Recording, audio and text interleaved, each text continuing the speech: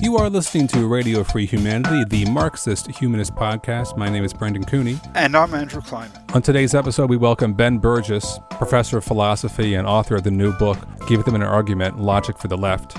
We'll be talking with him about that new book and also beginning an argument with him about some writings he's done on the irrelevance of Marxist theory of value to Marxist theory of exploitation.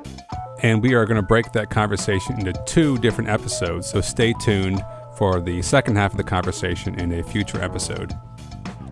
To hear more episodes of Radio Free Humanity, to read more about the issues discussed, or to join in the conversation, please visit MarxistHumanistInitiative.org. You can also make a donation to the podcast there on the website.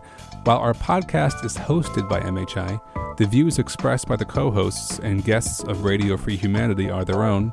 They do not necessarily reflect the views and positions of MHI. In just a moment, we will begin that interview with Ben Burgis, but first, as we do in every episode, a few minutes to talk about some current events. Today is June 8th, and Andrew and I are going to be talking about a piece by Vicente Navarro, which was just published in Monthly Review. It's called What is Happening in the United States? How Social Class Influences Political Life. The piece actually was just published yesterday, Monthly Review, and so we originally read an earlier version of the piece from the International Journal of Health Services. There are just a few minor differences between the two papers, but our conversation might reflect the fact that we're working from two different versions of the same paper. So basically, Navarro's argument is a defense of the anti-neoliberal economic reductionist explanation of Trumpism. And he's trying to make some relevance for that analysis, even though so much of the social science literature suggests that racism and, authoritarianism and such are the primary motivations for the behavior of the Trump base. That's what he's trying to do, and he knows he's got an uphill battle because all of the social science research into, for instance, the factors that gave Trump the Electoral College victory in 2016, all of that goes against him. So I think from the very beginning of the article, he pulls a fast one. Is that when he says, well, there have been a lot of articles written about the role of sexism and racism. Oh, but let's explore how social class is also relevant? Yeah, and not only does he do that, but, he's couching his argument for people who, first of all, probably are outside the United States, so they don't know a lot about the U.S. political system. But secondly, he's writing for, I guess, people in the healthcare industry, public health academics. They don't know much about the social science literature on this question. The way he portrays it is as if everybody has just been focused on gender and race, and they've forgotten, because people in the United States, don't talk about class at all because it's an allegedly classless society. They don't even consider the role of class. But, that's another thing that's hugely important. And that is just 100% flat out wrong. First of all, a lot of these people are sociologists. And there's one thing that sociology has always been focused on, it's social class. But even among the political scientists and so forth, everybody who has looked at the 2016 election, the 2020 election, they're always looking at some measures of social class. This is where the whole trope of Trump support allegedly comes from, the so-called white working class comes from. People talked about this of the yin-yang. Everybody goes into these diners in Iowa, okay? Even in the journalists, okay? So it's not that anybody ever ignored the possible role of class in explaining Trump's Electoral College victory and why people support Trump. People considered it, in every study people consider it, but it just proves not to be the case. So when they say this has to do with racism, it has to do with sexism, it has to do with authoritarianism, it's not because they're ignoring the potential role of class. It's that class differences, holding other factors constant, do not explain who voted for Trump versus who did not vote for Trump, who flipped to Trump having voted for Obama versus who voted for Hillary Clinton having voted for Obama. The social class measures just do not have any explanatory value when it comes to, understanding Trump's victory in 2016, for instance. We should point out that we have discussed this at length in several episodes, including the first episode of this podcast, which was about Obama-Trump voters. And Andrew, he makes an argument based on the fallacious Obama-Trump voter phenomena, right? He actually brings that up. Yeah, he brings it up. He brings it up in its pure form, which is the Michael Moore line. Yeah, they voted twice for black guy whose middle name is Sane, right? So like, how could they be racists? That's the pure form, and that's like, I think, what a lot of people believe. Yeah, Navarro says, to quote, to focus only on racism ignores the other facets of the situation, such as that many white working class people who voted for Trump had voted for Barack Obama in his first run for president. I mean, I guess once more we have to say, first of all, a lot of people who are, by any stretch of the imagination, any definition of racist, they are racist. I mean, people who no, I don't want, my daughter marrying a black man. Okay, those kinds of people. 1/4 of those kinds of people voted for Obama. So this was reported in the book Identity Politics by Cy Tesler and Vavrick. So you can get more sophisticated, less, in-your-face kind of racism, but even the most in-your-face kind of distaste for people of a certain color, even people like that, 1/4 of them voted for Obama. So it's just not the case that racists are not going to vote for a black guy, and therefore, if they vote for a black guy, that proves they're not racist. It doesn't prove anything.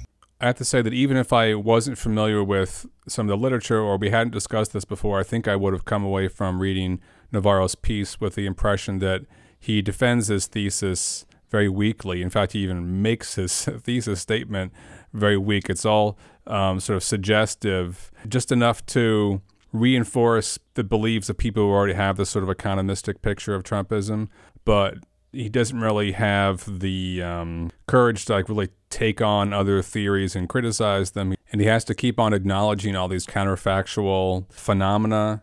It all seems vague enoughly argued that it's just made to play to the rafters of the social democratic crowd without having to directly confront the literature on this question. Right. Another case where he contradicts himself is trying to explain why so many working class people don't vote. He says, well, they don't vote because they lack power. But what he means by them lacking power is there aren't strong left or left of center political parties in the United States or class-oriented trade unions. In other words, this is just like what the European Social Democrats have always said.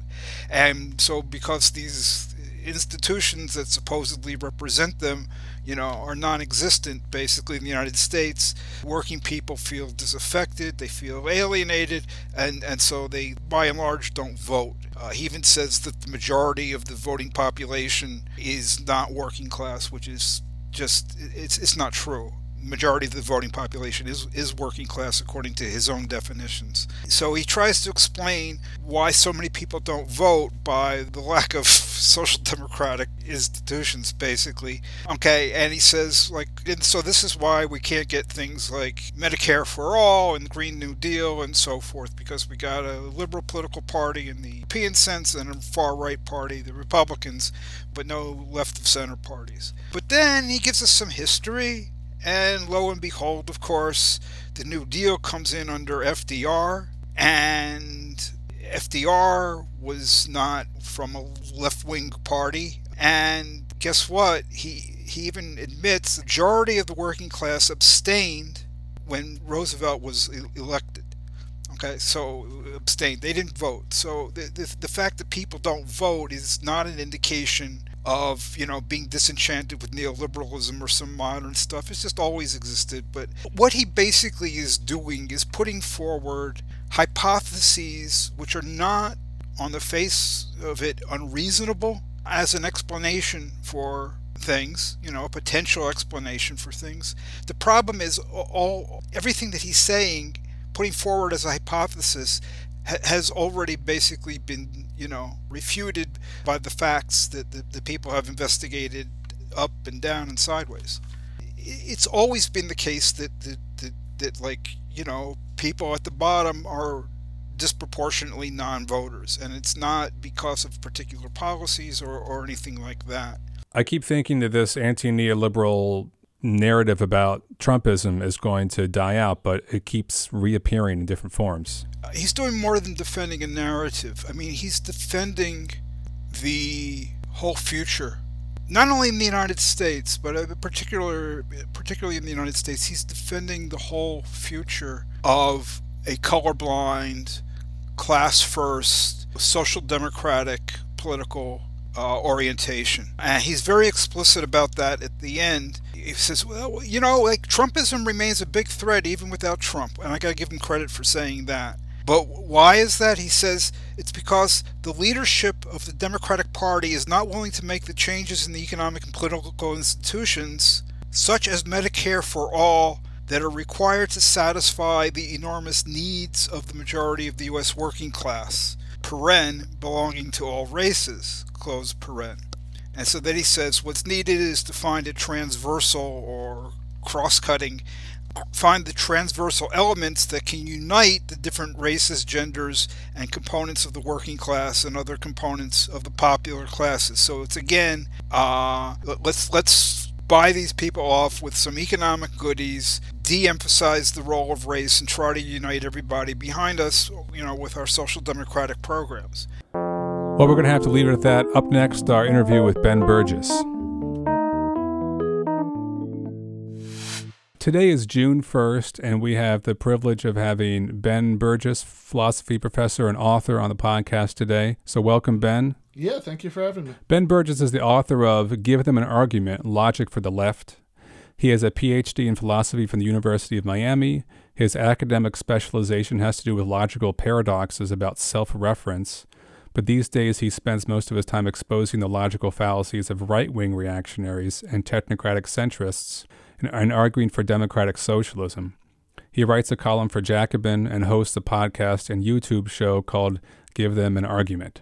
So welcome again to the podcast, Ben. Welcome, Ben. Yeah, thanks, guys. We're hoping to talk about both your recent book, Give Them an Argument, and then also some articles you've written about the theory of exploitation. I should say that the two things are related, because we're going to be illustrating the central thing that the book is about, Giving Them an Argument. We're going to be having probably an argument about the whole issue of exploitation. Sounds good. So, Ben, your book, Give Them an Argument, for those who haven't read it yet, can you give us a brief overview of what the book's about? Yeah, it's an attempt to do a couple of things at once.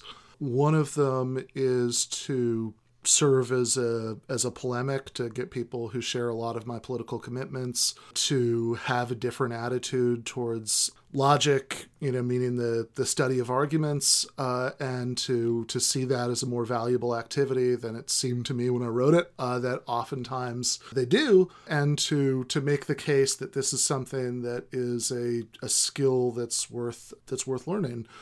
So that's one thing. And then another thing is to actually serve as kind of a rudimentary informal logic textbook to actually show how to go about taking apart arguments and seeing how they work and seeing how they go wrong if they go wrong and how you might be able to, to patch them up to do better. Is the impetus for writing the book because you think that in the left there's the lack of this kind of argumentation?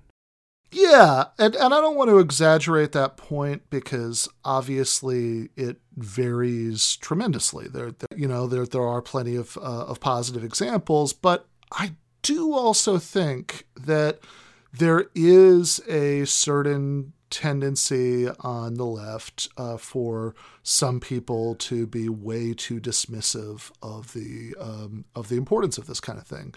I think that on the one hand, there are people on the left who overreact to some of the worst people in the world when they kind of weaponize the rhetoric of logic and good reasoning in kind of silly ways that I talk about in the book. Like a sort of paradigm example would be Ayn Rand, who often implies that if you really take just sort of basic principles about logic seriously, then that will lead you somehow to agree with her about her moral and political conclusions. And I think that there's a long tradition that that comes out of Rand and others, who like to talk that way, that goes to people like Stefan Molyneux.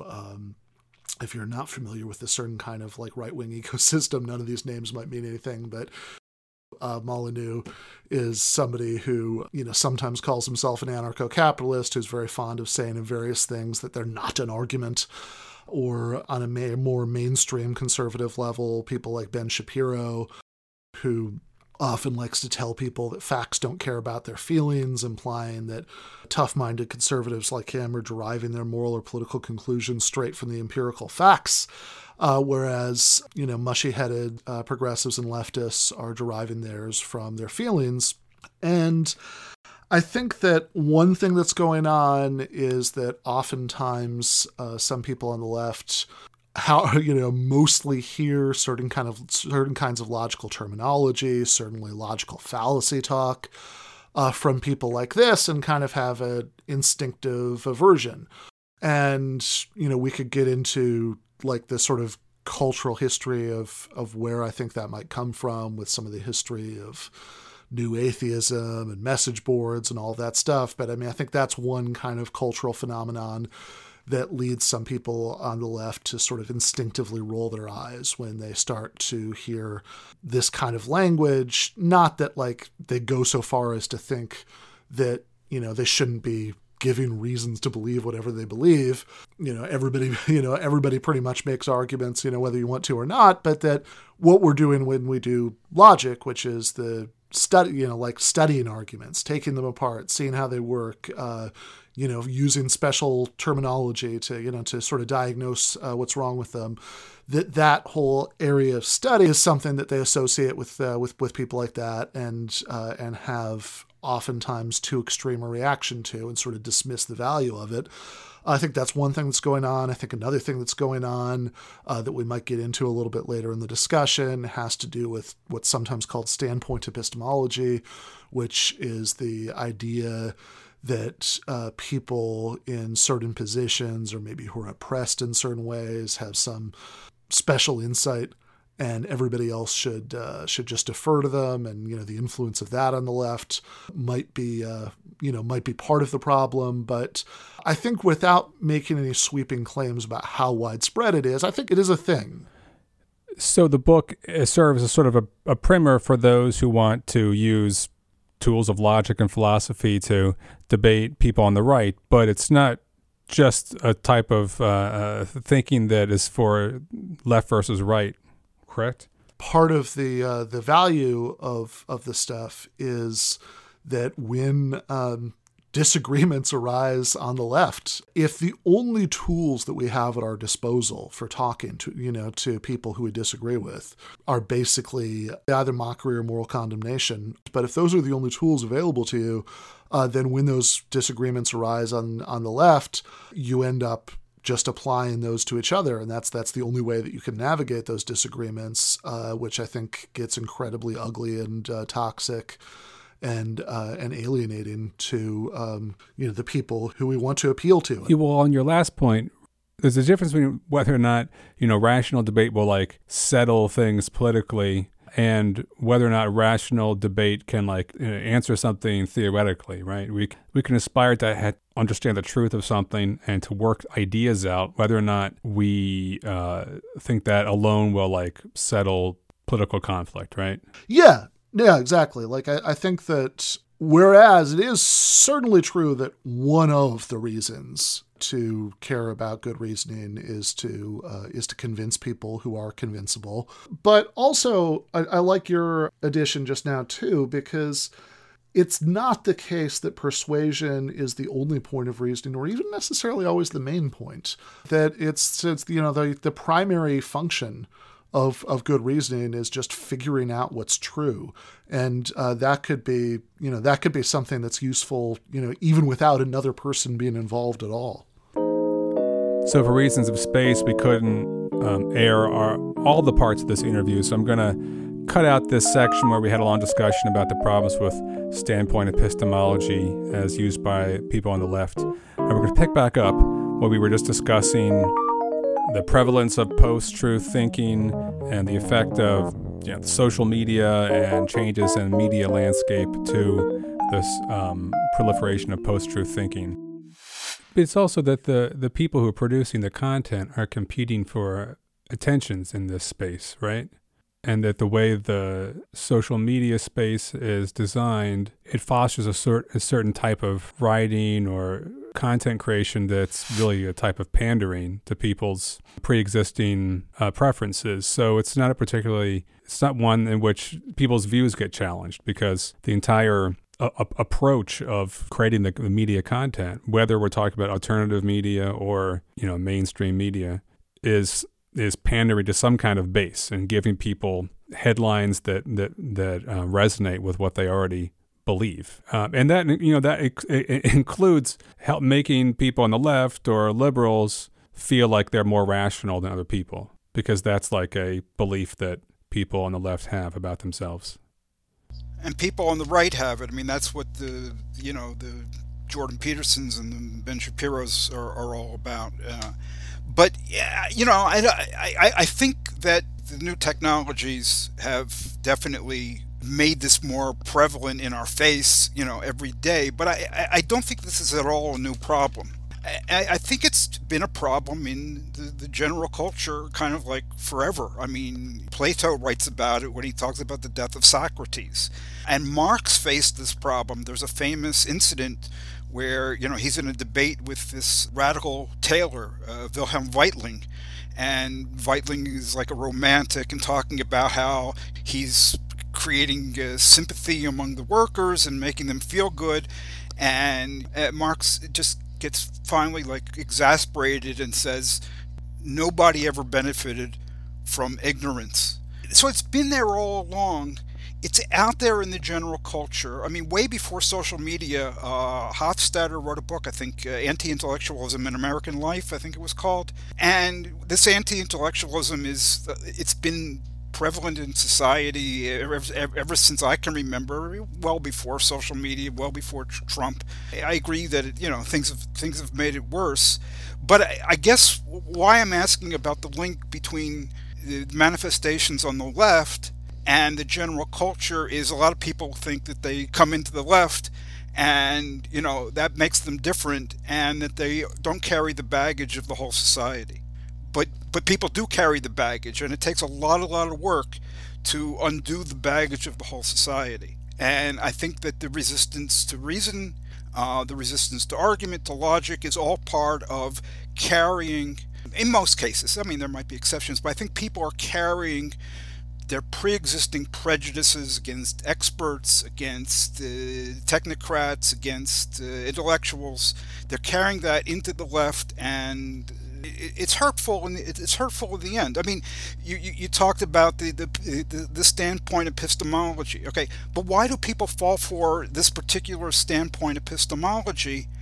It's because of this overriding idea that the way to figure out what you should believe is you figure out who you trust, who you should listen to. That's very, very prevalent.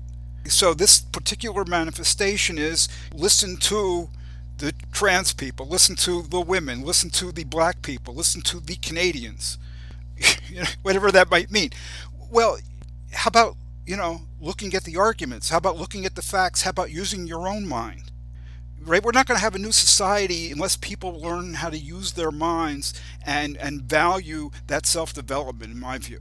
And as long as you're trusting somebody else, it's just like Eugene V. Debs said. You trust somebody else. If Moses can lead you into the promised land, Moses can lead you right out of the promised land. That's the problem of basing what you believe on who you trust. Yeah, I mean, that's the last part of the book is the one where I make less pithily, the same case that you just did, that you can only build a different kind of society where it's like the C.L.R. James line, every cook can rule, by having the great mass of the population, being able to reason and discuss and plan. I quote what Rosa Luxemburg says in her pamphlet on the Russian Revolution in 1918 about how there's no no preset guidebook to how to solve the problems that are created by transition to a new society. Which is why she says that one of the reasons she gives for thinking that democracy can't be a sort of optional add-on, and so I think that's a further reason for the left, certainly the radical left, to think that these are muscles that you need to be able to exercise. I would like to go back to this issue of the utilitarian or instrumental use of reason to persuade other people. And I've seen a couple of reviews of your book where people have raised this issue. I think you would admit that methods of reasoning are not the only way to persuade people. And you said, there are a lot of people who are unpersuadable in any case. But often people are more persuaded by what moves them than rational argument. And my sense is that, and it's not just a sense, I mean, I've been on the receiving end of this, that there's a lot of resistance to reasoning on the left because a lot of the left is involved in a project of winning adherents and gaining power. And if that's what you're all about, what you want to do is win the most adherents and gain the most power. And if reason is not the best way to do that, then you're going to prefer other methods. What do you think about that?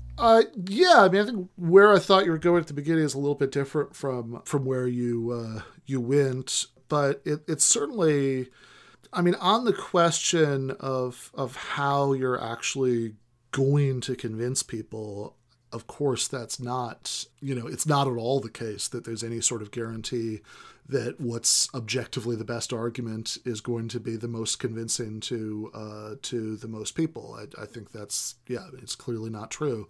I think that it's definitely the case that humans are a narrative species, and how, how arguments are rhetorically packaged is going to be at least as important to their persuasive power as the quality of the argument itself. I would say that the quality of the argument itself is not irrelevant to its persuasive power.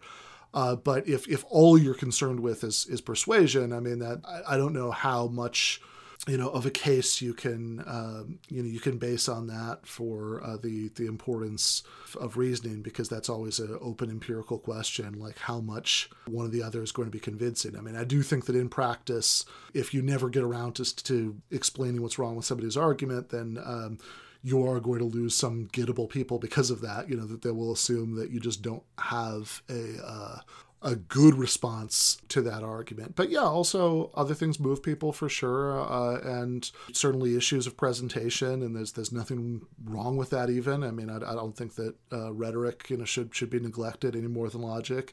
But also that I think sometimes this discussion becomes muddied because people have a sense that one of the things that moves people is emotional reactions. And one of the things I was actually trying to push back against most in the book is the idea that emotional reactions are sort of innately something that should be counterposed to good reasoning. I think that if you're engaged in normative reasoning, reasoning about what we should do, what would be right or wrong to do, just or unjust to do, which goals we care about are going to be, very relevant to that. That there's that. I mean, that would be what I take to be the most important core of Hume's point about facts and values. That the empirical facts, can be very relevant to telling us how to achieve whatever goals that we care about, but they can't tell us which goals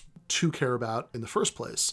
And I would argue that anytime you're reasoning about which goals to care about, you're always appealing to some other goal that you antecedently care about, or else you're just not going to get where you want to go. But that doesn't mean that there's no such thing as good or bad reasoning about how to achieve the goals you care about, or also about how to sort of align what you care about into an internally consistent picture. Ben was talking about C.L.R. James and Every Cook Shall Govern. That's really meaningful to us.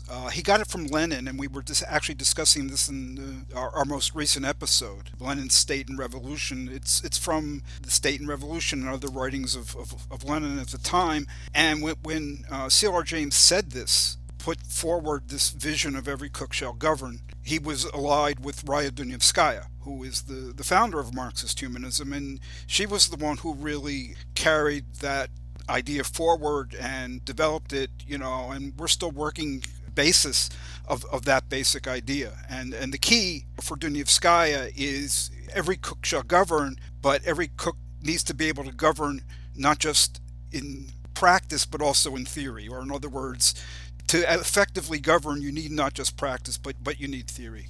Hey, we're going to return to this conversation in just a moment, but first, as we do in every episode, we're going to take just a few minutes to hear from Ann Jaclard, Organizational Secretary of Marxist Humanist Initiative, the organization which sponsors this podcast. Marxist Humanist Initiative, or MHI, aims to contribute to the transformation of this capitalist world by projecting, developing, and concretizing the philosophy of Karl Marx and its further development in the Marxist humanism articulated by Raya Dunayevskaya. The ongoing COVID-19 pandemic and today's many other social, political, and economic crises make this a moment to engage people in discussion of these ideas. In the U.S., we are faced with the threat of Trumpism triumphing, an all-out authoritarianism extinguishing our right to carry on these discussions. Yet at the same moment, the multiracial movement for Black lives has spread to every corner of the country and the world, launching a flood of activism and new ideas that deepen the concept of freedom. MHI is dedicated to the task of proving theoretically that an alternative to capitalism is possible. We are distinguished by our economic analyses in which we do not merely assert but demonstrate that the only opposite to the current world economic system is its abolition and replacement with one not based on the production of, quote, value, close quote. Because capitalism cannot be fundamentally reformed, attempts to reform it lead to an intensification of state capitalism, not to socialism. We are not a political party, nor are we trying to lead the masses who will form their own organization and whose emancipation must be their own act. But we have seen that spontaneous actions alone are insufficient to usher in a new society. We seek a new unity of philosophy and organization in which mass movements striving for freedom lay hold of Marx's philosophy of revolution and recreate society on its basis. Our ideas and actions, as well as our structure and rules, are guided by the interests of working people and freedom movements of people of color, LGBTQ people, other minorities, women, youth, and all those around the world who are struggling for self-determination in order to freely develop their own human natures. We have no interests separate and apart from theirs. To this end, we open our website to the widest possible dialogue with people around the world. We intend to practice as well as espouse a two-way road between our organization and people outside it as essential to developing a single dialectic in the relationship of theory to practice, and as the way to assure the survival of Marxist humanism. Please join us. So, Ben, again, to our listeners, the title of the book is Give Them an Argument, Logic for the Left. And as we've been discussing, the book is about reason, debate, and logic, and the importance of providing actual logical arguments and not just snarky responses and personal attacks. And of course, Andrew and I agree, and that's one of the things we often talk about in this podcast. So we thought we'd try to give it a demonstration of that sort of reason debate here on the podcast to, quote, give Ben an argument about his theory of exploitation, have him respond, and we'll have a little civil discussion here. Ben has written a post on Medium, I believe, and I forget, what's the name of the article? It was in Arc Digital Media is the publication, but it publishes through Media, or it published through Medium at the time. For Marx's Theory of Exploitation, it's called, from November 12th of 2019. Yeah, and he also put forward this theory in a recent interview with the late Michael Brooks. And we'll, of course, put links in the description of the podcast episode and everything. So Ben, in your piece, you argue that, quote, the worker is the only person who creates the product, and thus the only person who has a right to it, and by an extension, a right to its value, close quote.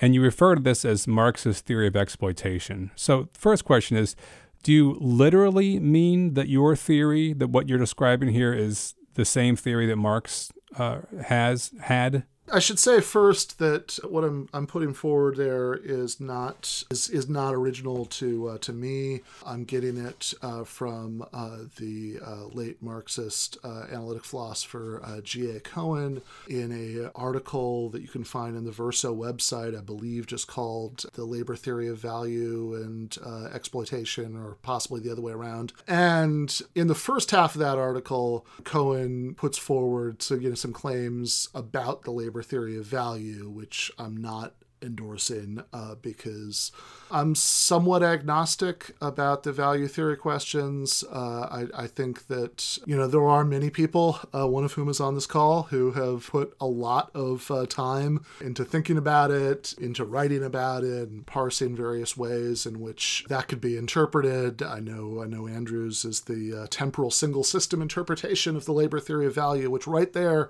just in the name, you know that there must be multiple system interpretations and non-temporal interpretations. That's a literature which I can barely claim to have scratched the surface of.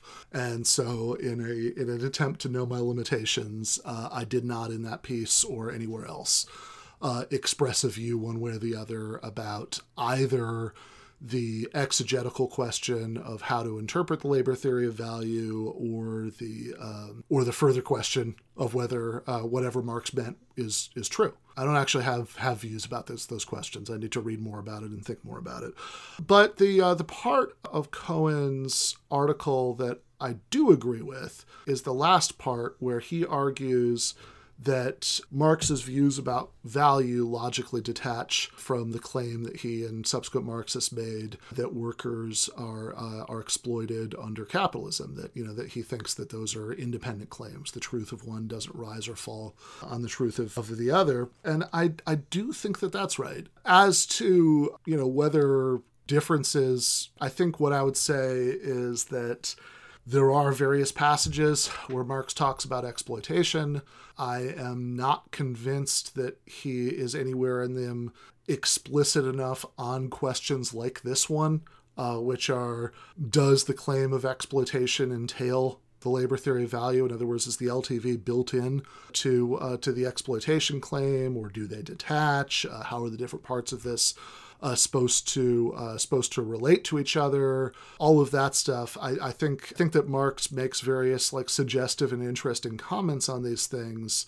I don't think that he necessarily says enough that you can, or certainly at least that I can, confidently say exactly what Marx's views are on some of these issues. I think he thought workers were exploited, and he definitely thought the labor theory of value was true, and how the relationship between those two things worked, and what the sort of full argument for fleshed out and made explicit for the exploitation claim would look like are things that are not spelled out enough in those passages for me to be able to pronounce very confidently about Marx's views. But I also want to say, and I know this is a very long answer to a very simple question, but it's not a simple question from my perspective. I think it's incredibly ambiguous. I would also point out that the dialectical context there of that article in Arc Digital Media, that's not a leftist publication. It's a publication that sometimes publishes leftists, and the implied audience there is not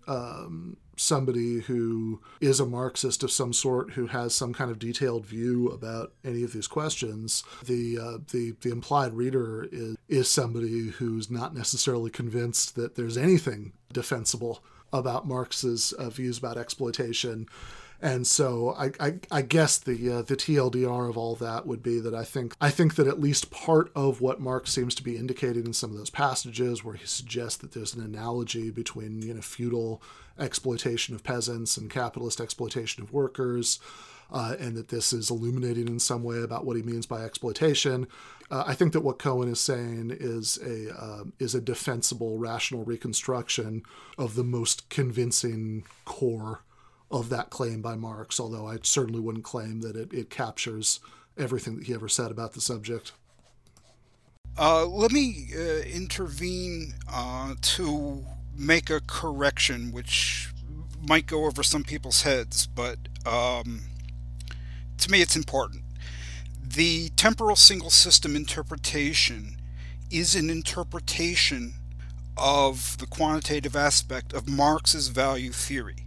It's not an interpretation of the labor theory of value, and I'm not sure what that's meant, what is meant by the phrase interpretation of labor theory of value, but it's not a theory in its own right. And it's not just like, here's a view of how value is determined. It's an exegetical interpretation, which means it stands or falls according to how well it is able to make sense of what Marx wrote and make it make sense. So it's not like I have any position on a lot of these questions regarding, is the labor theory of value true? I don't even know like exactly what that would mean, by the way. But I think that the question that Brendan was asking went more to the issue of, you said that the worker is the only person who creates the product and thus the only person who has a right to it. You're saying that was Marx's view? I'm saying that it's a rational reconstruction of his claim that workers are exploited. So Cohen's point is that, the claim that workers, man, I wish I had this in front of me, but there's a sort of simplified version of a claim that Marx certainly makes that is that I'm sure you could correct the details of, but the sort of simplified version is, workers create value. I think the more precise way to express the claim is something like that. Value is a function of average socially necessary, labor time, what exactly the relationship between that and saying that workers in some sense create value is something that I certainly wouldn't stake my life on being able to explain that correctly. I think that, just going with the sort of crude popular version, that labor creates value. Okay. So if you think that Marx believes something like this, and he further believes that workers are being exploited, then the question is, what's the relationship between these two claims? Like, why is it that labor creates value would mean that workers have a right to that value, that there's something that's going on here that's analogous to the exploitation of feudal peasants, who have to aren't just working for themselves, but are also working for the lord who they owe part of their labor to. And that the more you think about that, the less obvious the relationship between those two things is. I mean, if you accept marginalism about value, and that so you say that the value of a product is created by the desire that the consumers have for it, it certainly wouldn't follow from that. And I mean, I know you want to dig into the follow from part. I'll just wait, and we'll deal with that when you ask it. But that certainly wouldn't give us a reason to think that consumers were being like unjustly deprived of the value if they didn't get it. So it's not. I think that Cohen's claim is that Marx says that this is why this counts as a form of exploitation, but that this seems to capture the intuition behind Marx calling this a form of exploitation. I would like to get into the issue of Marx and the issue of rights. Okay, like, did Marx say that the worker has a right to the product? Marx almost never speaks in explicitly normative terms. He does sometimes, especially with freedom. That's like one of the few normative concepts he seems really comfortable with. But he certainly doesn't, except for very dismissively, use language like rights or justice. But I don't think that means that he doesn't have an implied theory of rights or of justice. I think he makes a lot of comments that only make sense read against some kind of implicit commitments about what would count as a just or fair distribution. He certainly does seem to believe that there is some kind of default right, that can be overridden by all these other considerations to the product of their labor. I would agree with you that he doesn't avoid normative language, and he does talk about fairness and so forth. But in the critique of the Gotha program, Marx said flat out that the present day distribution of income is fair, and he said it's the only fair distribution on the basis of the present day mode of production. And he said what was wrong with that program, he says it was a mistake to make a fuss about so-called distribution and put a principal stress on it, because basically his point is, if you don't like this, it's not a problem of the distribution of income, it's a problem of the society from which this kind of distribution of income arises. So why aren't you talking about that? In a very famous phrase, right in the midst of all of this same document, he says that right, justice, the realm of rights, can never be higher than the economic structure of society and its cultural development conditioned thereby.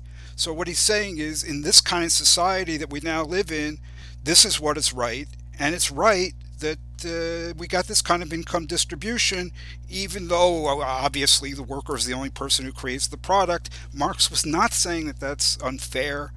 In Capital, he said that the workers are not defrauded. He said that the surplus value or the profit that the capitalists get is their legitimate property. So it's not a question of whether he discussed rights. The question is this connection between the theory of exploitation, or what Marx said about exploitation, the workers are exploited, to make the jump from that to him saying that it's unfair, unjust, that the property that the capitalists appropriate is not legitimately theirs. That move is not the move that Marx made. It's the opposite of the move that he made. That's all I'm saying. I strongly disagree, and I think there are a couple things that, threads that should be usefully separated here. I do agree that the first thing that you mentioned, the line about making too much of a fuss about distribution rather than attending to the central question of who's in control of the means of production, is the key to understanding what he's saying here. Although I think I'd read the significance of that a little bit differently than you would, and also some of those other passages that you mentioned. So when you talk about how no society can have right that's higher than the mode of production allows for. What does that mean? I don't think it's transparent, to put it mildly, what it means. But I think a reasonable gloss on what it means is that the level of fairness that you can have is a function of the relations of production, and of course, what relations of production you can have is a function of the development of the productive forces of a society, and so it's sort of foolish to think that you can stand outside of history and sort of talk about what would be ideal, rather than focusing on what the possibilities are that are created by the arrangement of material forces at any given moment in time, and what possible advances for greater right that allows. Even when he is talking about how that you can't have more right than is enabled by any particular mode of production,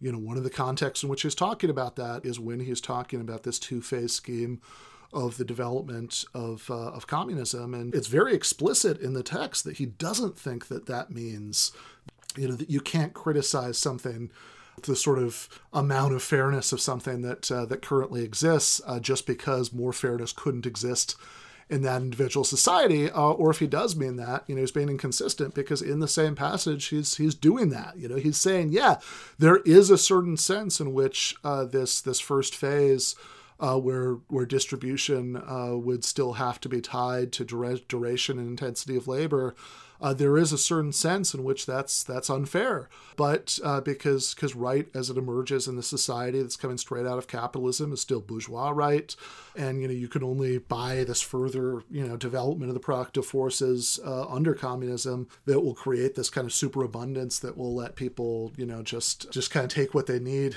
in this more advanced communist society. That's what allows for a greater degree of rights. So it seems to me that the picture that he's painting is one according to which we can compare the justice of different, economic arrangements, both before and after, the transition away from capitalism. It's just that you have to understand that how much of a development in a more just direction, you can have is a function of the development of the forces and relations of production. And finally on this, I don't see how you're getting from saying that, of course, it's not true that the capitalist has defrauded the worker, which is not a claim that you find anywhere in Cohen or in me, is a claim about fraud, right? The claim, which is, I think is Marx's claim, is that the fact that the worker has to work a certain number of hours for himself, but then a certain number of hours for the capitalist is a result of coercion.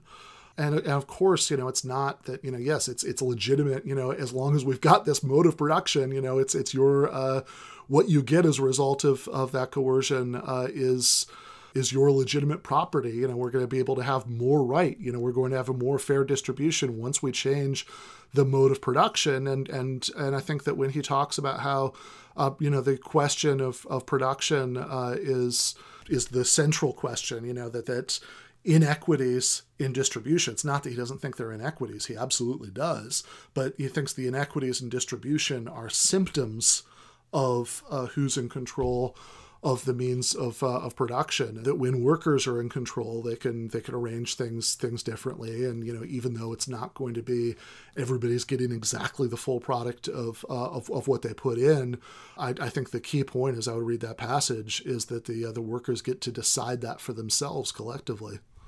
Yeah, I didn't mean to say, I don't think I did say that you or Cohen said that the workers are defrauded. What I'm trying to do is say, what is the relationship between your claim that the exploitation of the worker implies that the worker has a right to the product?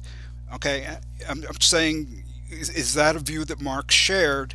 And it does seem to me that his point that the workers are not defrauded, and in the same passage he says that the surplus value or profit is the capitalist's legitimate property. It does seem to me that that goes to the question of, did Marx move? Did he jump from the workers are exploited to the workers have a right to the entirety of the product, minus deductions or something? He really says the opposite. Okay, I don't think he says the opposite. I don't think the passages you're quoting establish that he thinks the opposite. I think that you're doing a lot of interpretive work to get from not defrauded and legitimate property, especially in light of those comments about the amount of right that you can have is a function of the mode of production. I think that helps us understand what he means by legitimate property. But I mean, certainly, I don't see how you get from legitimate property and not defrauded to it's not unjust, it's not coercive that that workers have to hand over part of the product of their labor to capitalists. Well, it's the capitalist's legitimate property. It's the only fair distribution on the basis of the present day whatever. Yeah, on the basis of the present day mode of production. Yeah. Right? Yeah, sure. That's a massive distinction that if we agree that Marx's overall view about rights and fairness is that what rights you can have, what's a sort of possible form of fairness is a function of the mode of production, then yeah, it makes perfect sense that they'd say it's the only fair distribution under this mode of production, which is, of course, a good reason to move to a different mode of production. Which would have its own standard of fairness. And yeah, I mean, he's saying the lower phase of communism has a mode of production, and fairness there would be relative to that mode of production. And in the higher phase of communism, more developed production, etc., you have another mode of fairness that's appropriate to that, and that's the one, from each according to their ability, each according to their needs. But don't think about only that being fair. Until we get there, it's not even possible. Basically, you can't say things are unfair, if they're the only things possible, right? I think that if one is a higher mode of fairness, that which Marx certainly seems to be saying in this passage, that like the kind of fairness that's possible in a more advanced society is considerably more fair than the kind of fairness that's possible in the capitalist mode of production. And in fact, even within communism, that the kind of fairness that's possible in the higher stage of communism is more fair, which is very explicit about saying, than the kind of fairness that's possible in the lower mode of communism. I mean, I guess maybe I put it like this, and maybe this will clarify the difference. If somebody says that a kind of fairness in which workers get the product of their labor minus deductions is more fair than a kind of fairness in which workers are forced to give part of the product of their labor to capitalists because capitalists own the means of production, I think the difference between that and saying that a reason to move from capitalism to socialism is because workers have a right, at least a default right, a right after deduction to the product of their labor, those strike me more as two different ways of talking than two different claims. I would disagree with that, but I'm not really concerned with the disagreements which are at a fairly high level. I mean, basically, let me put in a nutshell what I think Marx is saying with this right can never be higher. What Marx is saying is right, justice, fairness is all relative to the economic structure of society. Okay? But what I'm much more concerned about are suggestions, implications that Marx was somehow saying within capitalist society, what is taking place relative to this mode of production and its standards of justice and so forth is unfair. I mean, for instance, when somebody from the Sanders campaign starts talking about workers being given an ownership stake, which is, that was the Michael Brooks episode that got played that you were on. I mean, this was not what Marx was talking about, was making workers' lot more fair within capitalism by giving them an ownership stake. Right? It was not talking about let's make a fairer capitalism. I agree with that, but I also think they're different questions. I mean, I think there is a sense in which Marx thinks that fairness is relative to the mode of production, but I don't think it's a sense that precludes being able to compare the fairness of modes of production, which he actually does all the time. Given that we can compare the fairness of modes of production, then we can say that one in which workers are exploited is less fair than one in which workers aren't exploited. I think a reasonable way to express that is that workers have a right to maybe collectively and democratically dispose of the product of their labor, and that what makes exploitation exploitative is that's not the case, that instead they're being forced to give some of it up. I think that's just, so that would be my reading of what Marx is saying. Now, I think as far as Brianna Joy Gray talking about ownership stakes, yes, I agree that that she's talking about reform and Marx is talking about revolution, but that does strike me as a slightly different subject. I'll drop this because, Brendan, this is a fairly high level discussion, and I don't agree with what Ben is saying about higher levels of fairness. There are higher levels. I agree that there are higher levels, but can they be ranked in terms of fairness? I don't think so. Let me put it this way. I think Marx's point is no, that fairness is relative to the particular structure of society, and we need a different vantage point to be able to rank or judge or discriminate among these different societies and their corresponding notions of failure. But I mean, this is a really, abstract theoretical debate at a certain point. Do you think Marx thinks that we can rank societies according to freedom? Freedom and the potential of human beings within those societies. I think, first of all, if we can rank in terms of freedom, then I think that we're there in terms of the exploitation point, because to the extent that the exploitation point is a point about coercion, that workers are forced to surrender, some of the product of their labor, then I think if we're making a point about comparative freedom, I think we're at home base, and it all. Oh, Marx hated exploitation. I mean, the people who say this is not a normative concept, I don't know what the hell they're talking about. Okay, I'm totally with you there if that's what you're saying. Okay, I'm just saying the worker having the right to the product is not the issue here. But yes, of course, it's a normative concept. If that's what you want to argue, I'm totally with you. Okay, I'll drop it, but I think that the gap that you're seeing between saying that if it's a normative concept, if it is more just better for human freedom, better for human flourishing, again, when he talks about like what you have in the first phase of communism is merely bourgeois rights, that certainly seems to be a ranking of right to me. All of these things, I think the distinction between any of these others and saying that we can compare societies by saying that in one case, it's better to have one society than the other. That like what Marx in his, one of his things to the First International says, a free and cooperative, system of labor. This certainly seems to be a claim about rights to me. If we're arguing about the word right as opposed to the word freedom or the word flourishing, then I'm not too emotionally invested in that. Well, I feel like we've sort of been proceeding tangentially to maybe this more central part of the question, which is whether or not Ben's version of Marx's theory of exploitation is the same as what Marx is actually doing in Capital. That is, whether it's true that Marx actually says workers are the only people that create the product, therefore we workers are the only ones who have a right to the product, and therefore exploitation exists if they don't receive the full value of the product.